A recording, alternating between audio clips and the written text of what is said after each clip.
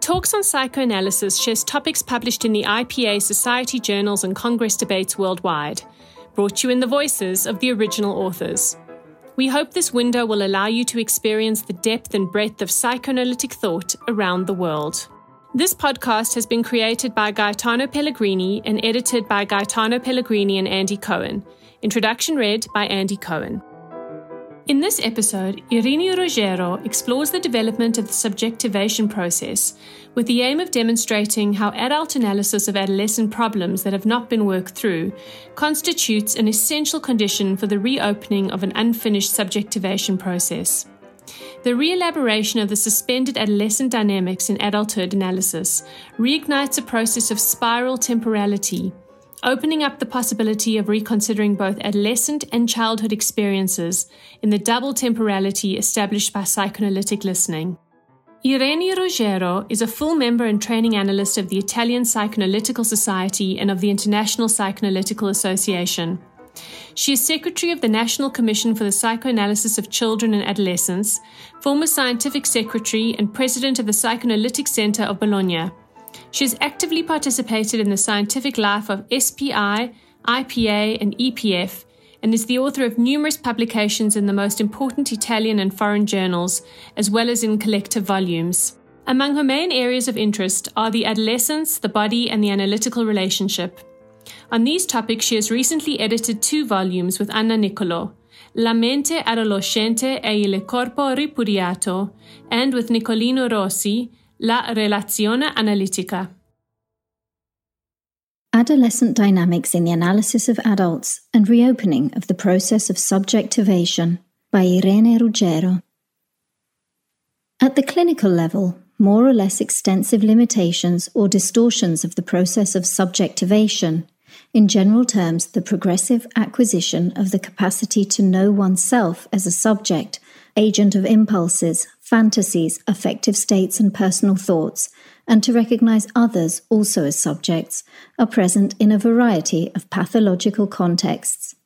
They appear, above all, in 2 types of psychic functioning: those characterized by decathexis of the object, autistic or schizoid functioning, narcissistic patients, and those characterized by an intense use of splitting and projective mechanisms, above all, borderline personality organizations.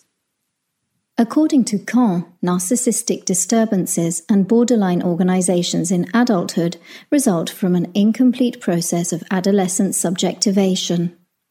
This thesis is shared by Novelletto, according to whom such incompleteness almost always presupposes an original difficulty in differentiating between the I and the other, an outcome of deficiencies experienced in the primary relations, above all those concerning the fundamental maternal functions of mirroring, word-bearer, and anti-stimulus barrier. These primary deficiencies produce narcissistic flaws, which, becoming reactivated in adolescence, interfere with the developmental function of adolescence and produce stagnation or interruptions in the process of subjective appropriation of reality, starting with that of one's own sexed body. The idea I shall develop in this paper is that the analysis in adulthood of adolescent problems in the new posteriority offered by current analytic experience constitutes an essential condition for the reopening of a stranded or truncated process, a second opportunity which can bring to completion that which it has not been possible to work through during adolescence. It seems to me that, although adolescence today constitutes one of the most frequently travelled paths in psychoanalytic research, the adolescent dimension is still somewhat neglected in the analyses of adults. There exists, above all, among those who do not deal specifically with adolescence, a widespread conviction that adolescence plays a marginal role in the structuring of the adult personality, compared to the preeminent role exercised by infancy. Moreover, work in the sphere of adolescence is challenging in specific ways to the analyst, demanding a deep understanding of his or her own adolescence and the role it plays in his or her present life. The undifferentiated relational matrix of subjectivity. The term subjectivation made its official appearance in 1991 in a work by Kant, a paper aimed at integrating the Freudian metapsychology of the ego with subsequent contributions, principally those of Winnicott, on the function of maternal mirroring in the development of the sense of self. Kant defines subjectivation as a movement which makes itself, starting from the other, a living, exclusive reality, and which deploys itself as such in its temporality precisely by starting from this founding identification. This assertion underlines the intersubjective nature of the process and the crucial role played by the object environment right from the beginning. Its roots go deeply into the infant's primary identifications, an area in which the pre-individual dimension of psychic functioning predominates, as identified by Freud, who hypothesized the possibility of direct psychic transmission from unconscious to unconscious. This dimension was developed by Winnicott, starting with the famous assertion that there is no such thing as a baby without a mother, and that the baby is at the same time confused with the mother, immersed in a pre-individual mental functioning and bearer of a nascent subjectivity. Several authors believe that coexisting mental states are present from the start of life, some of which tend towards separateness, others towards fusion and assimilation with the other. Grotstein describes the existence of a dual track, along which we can at any moment feel both separate and immersed in the pre-individual matrix without differentiation. Ambrosiano and Gaburi show how individual functioning oscillates between different dimensions of the mind, between movements of individuation and mass identifications. Russo draws attention to how the first nuclei of personal identity emerge from an originary undifferentiated relational matrix which persists through life as a basis for attraction and a possible residual mental function. With the concept of the interpsychic, Bolognini in his turn describes a physiological fusionality, a wideband functional level of high permeability shared by two psychic apparatuses. These mental states, in which a unison functioning dominates and in which the boundaries of personal subjectivity unravel, have relevance to communicative modalities based on the projective identification and direct communication that precede linguistic symbolization. So it is at the dawn of psychic life, in the undifferentiated mother-infant matrix, that the process of subjectivation begins, starting with the infant's encounter with the mother's body and with her specific subjectivity. The process depends, from the start, on the mother's capacity for mirroring and attunement as the first subjectivating object. The most significant moments can be detected in the decisive turning points of development, principally during the second trimester of life. Beginning with the primary identifications, the mirroring processes started by the maternal gaze and the integration of aggression made possible by the object allowing itself to be used.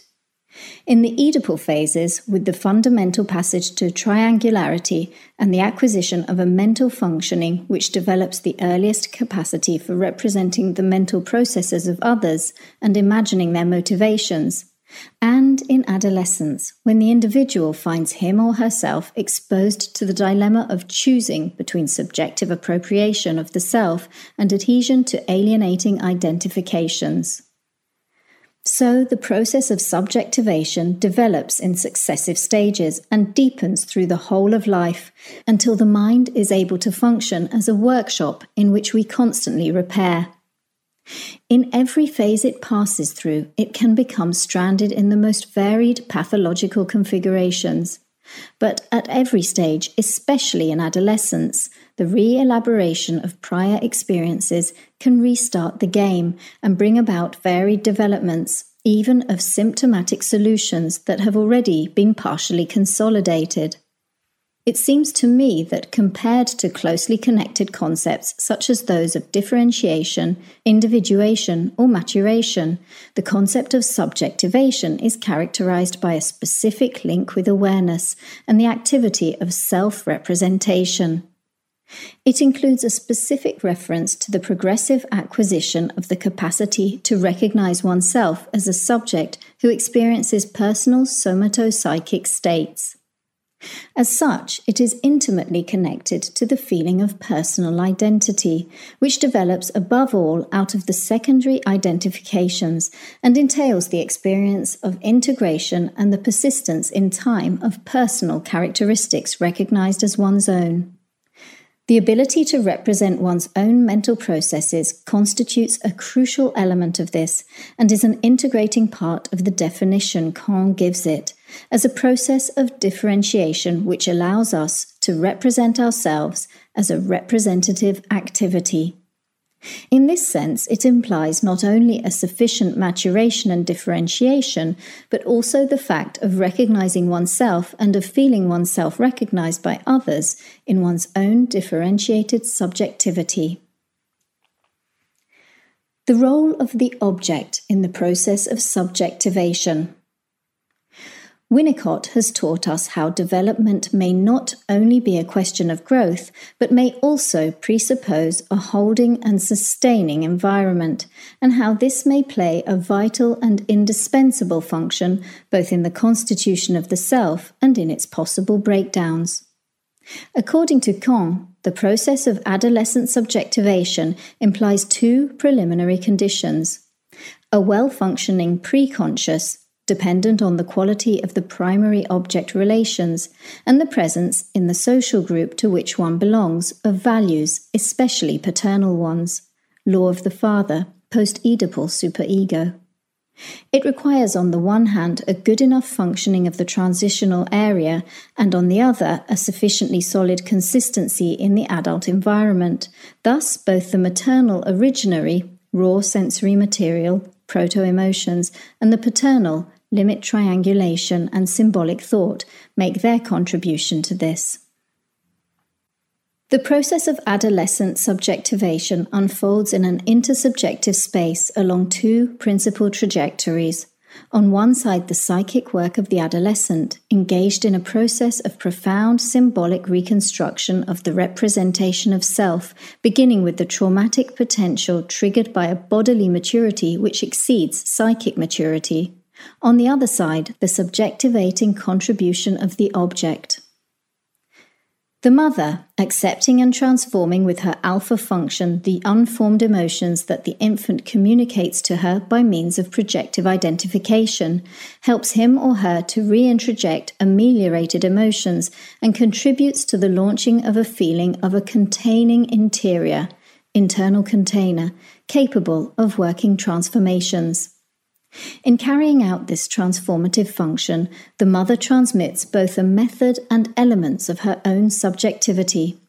In fact, the modality in which she accepts, transforms, and gives a name to raw bodily emotions transmitted by the infant is impregnated with her subjectivity and shaped by her relationship with her partner and with the important figures in her personal story, starting with her own parents, but they also bear traces of the child-rearing styles at work in the culture to which she belongs.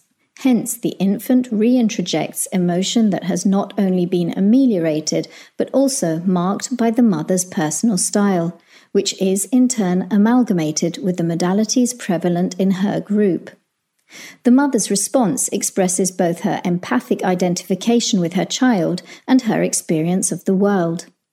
Thus, what is reintrojected by the infant carries the trace of the object, as spring water contains traces of the various minerals it passes through.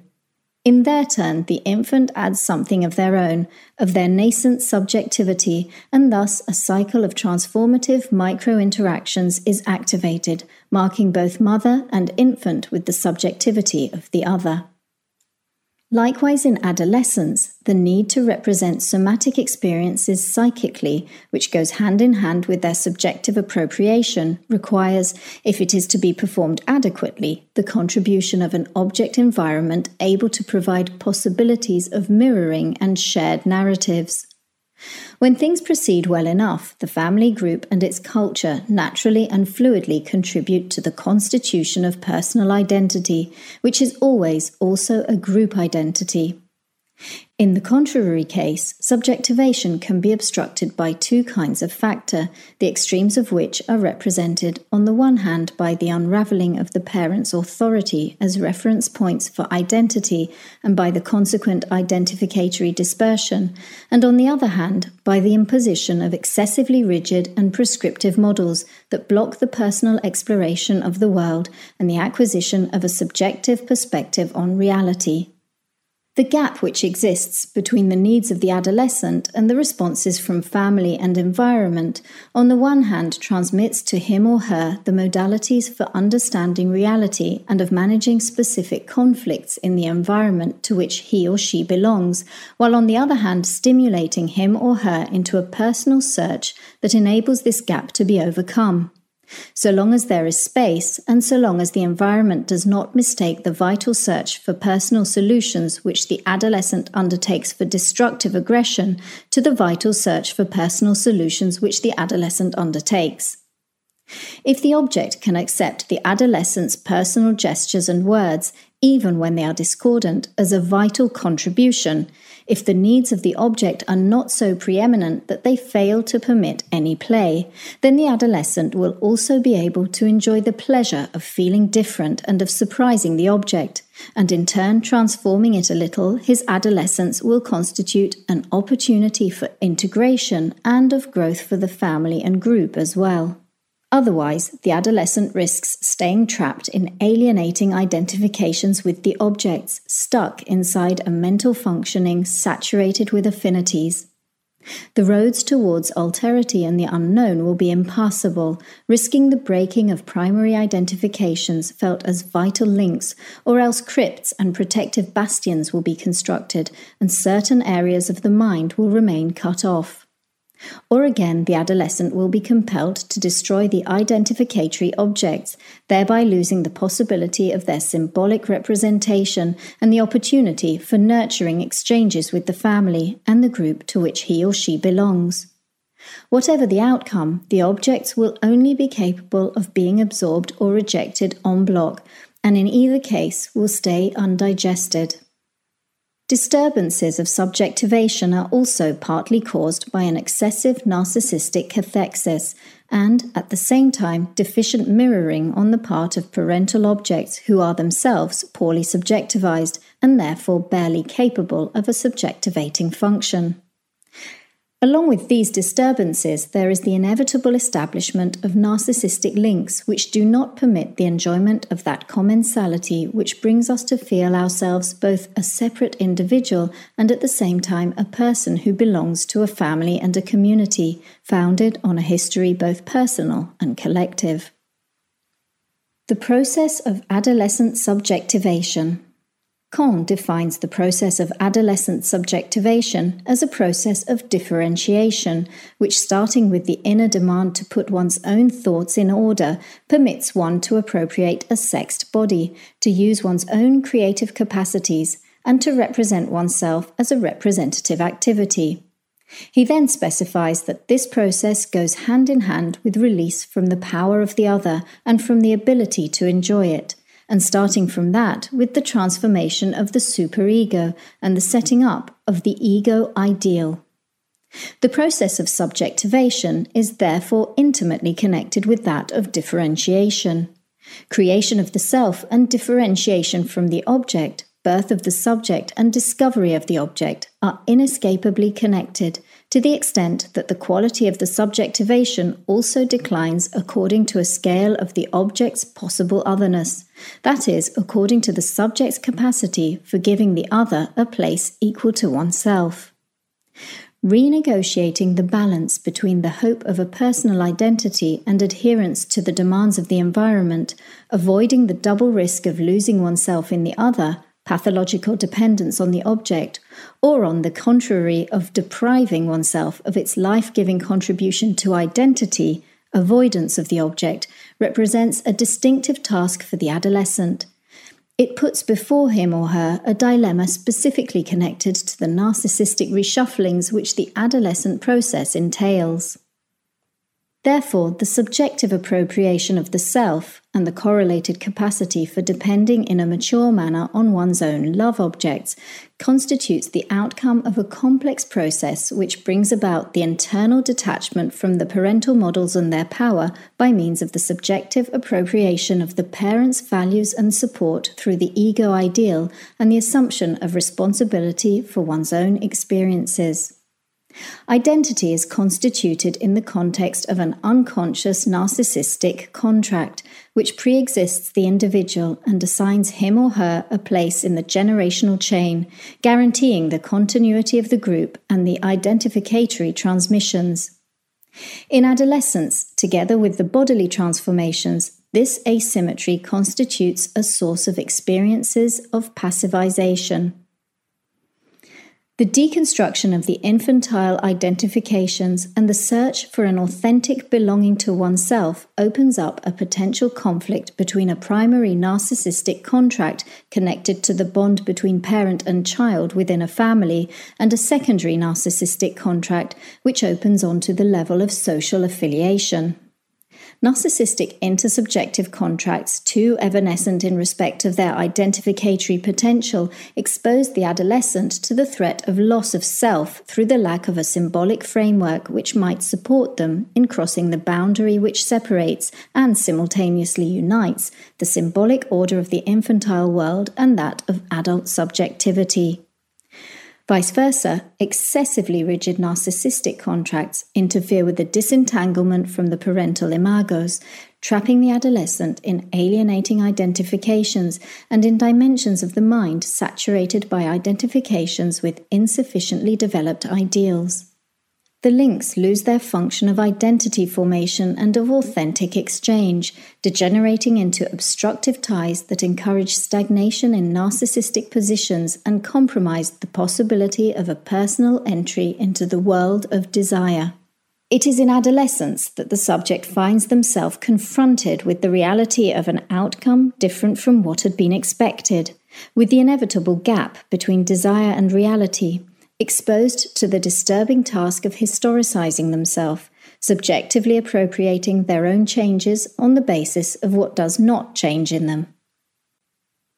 Adolescence, terminable and interminable. It is largely the re-elaboration of infantile experiences in après-coup which confer on infancy the meaning that it cannot have until the subject detaches him or herself on becoming adolescent. From this point of view, adolescence, insofar as it constitutes that inaugural detachment which gives an origin to the story and renders it representable, represents the very heart of the life of man. The psychic work of symbolically reconstructing the self-representations and integrating the new adolescent experiences, beginning with the new sensoriality triggered by the body's transformations, the familiar rendered alien by the pubertal transformations, makes adolescence the beating heart of the process of subjectivation. It is, in fact, the always open possibility of unmaking and refreshing links, the best and most specific one that the subject has inherited since adolescence, which constitute the vital source of the subject. It is therefore possible to think of adolescence not only as a specific moment of psychic growth activated by the pubertal transformations, but as an ever-active developmental structure, an enzyme, an organizer which brings potentially inexhaustible vital sap to the process of subjectivation. Understood in this way, adolescence constitutes a constantly working nucleus of the development of the self within a dialectic between change and persistence, between reactivation of previous links and creation of new ones. In this view, it does not denote a temporary phase in the life cycle, but a function of the mind that has to do with the intrinsic completeness of human development and its inexhaustible openness to experience.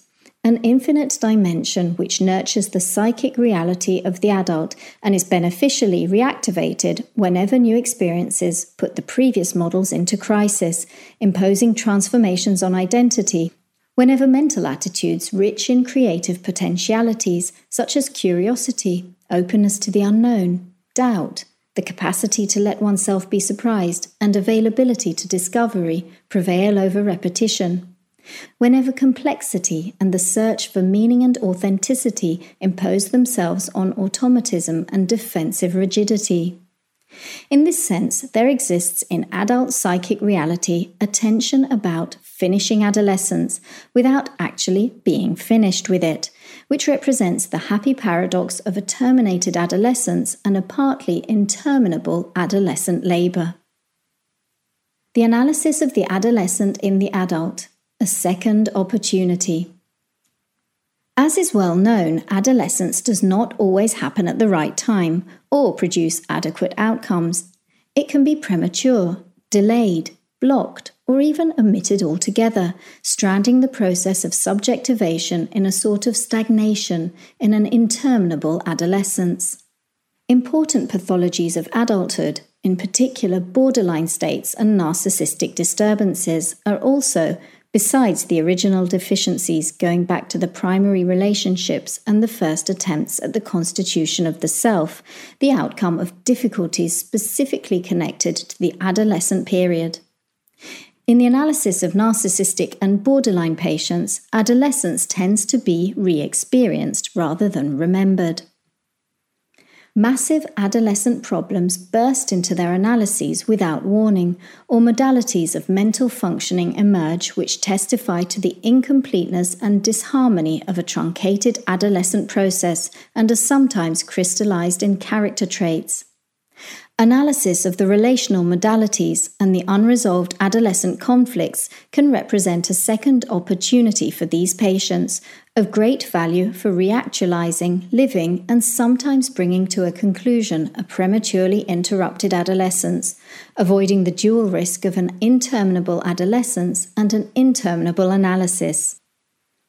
Even when the adolescent's difficulties take on the form of an Oedipal conflict, they refer to antecedent difficulties with identity, going back to the first phases of the constitution of the self. The violence which characterizes the Oedipal revival in adolescence tends to lead towards the archaic. Given that the narcissistic transferences, so frequent in adolescent relationships, are transference with the originary omnipotent mother, their elaboration offers the potential for a transformation of the primary identifications, reactivated and repeated in adolescent relationships. Thus, the games are resumed. That which was left undeveloped in infancy is unveiled, along with proto-psychic elements inscribed in experience but not yet represented, or represented in too labile a manner, and now they can be integrated into a temporal sequence. The greater permeability between the psychic agencies and the possibility of cathexis onto the self, revived by the cathexis onto the analyst, sets in motion once again the possibility of subjectifying psychic elements that had not gained access to consciousness, elements of that vast reservoir of potential emotions and thoughts which represent an inexhaustible fund of psychic expansion. A supply of unformed and loosely sketched elements which will be able to acquire reality and psychic form by means of relational experiences which will encourage its representability and access to consciousness. This is not a matter of discovering or making conscious a repressed unconscious, but of finding and developing something that is pressing for existence. This is why the analysis of adolescence in an adult treatment is not simply a delayed or deferred action. To finish adolescence in an adult treatment is to experience and analyze whatever is most intimate in the difficulties of being.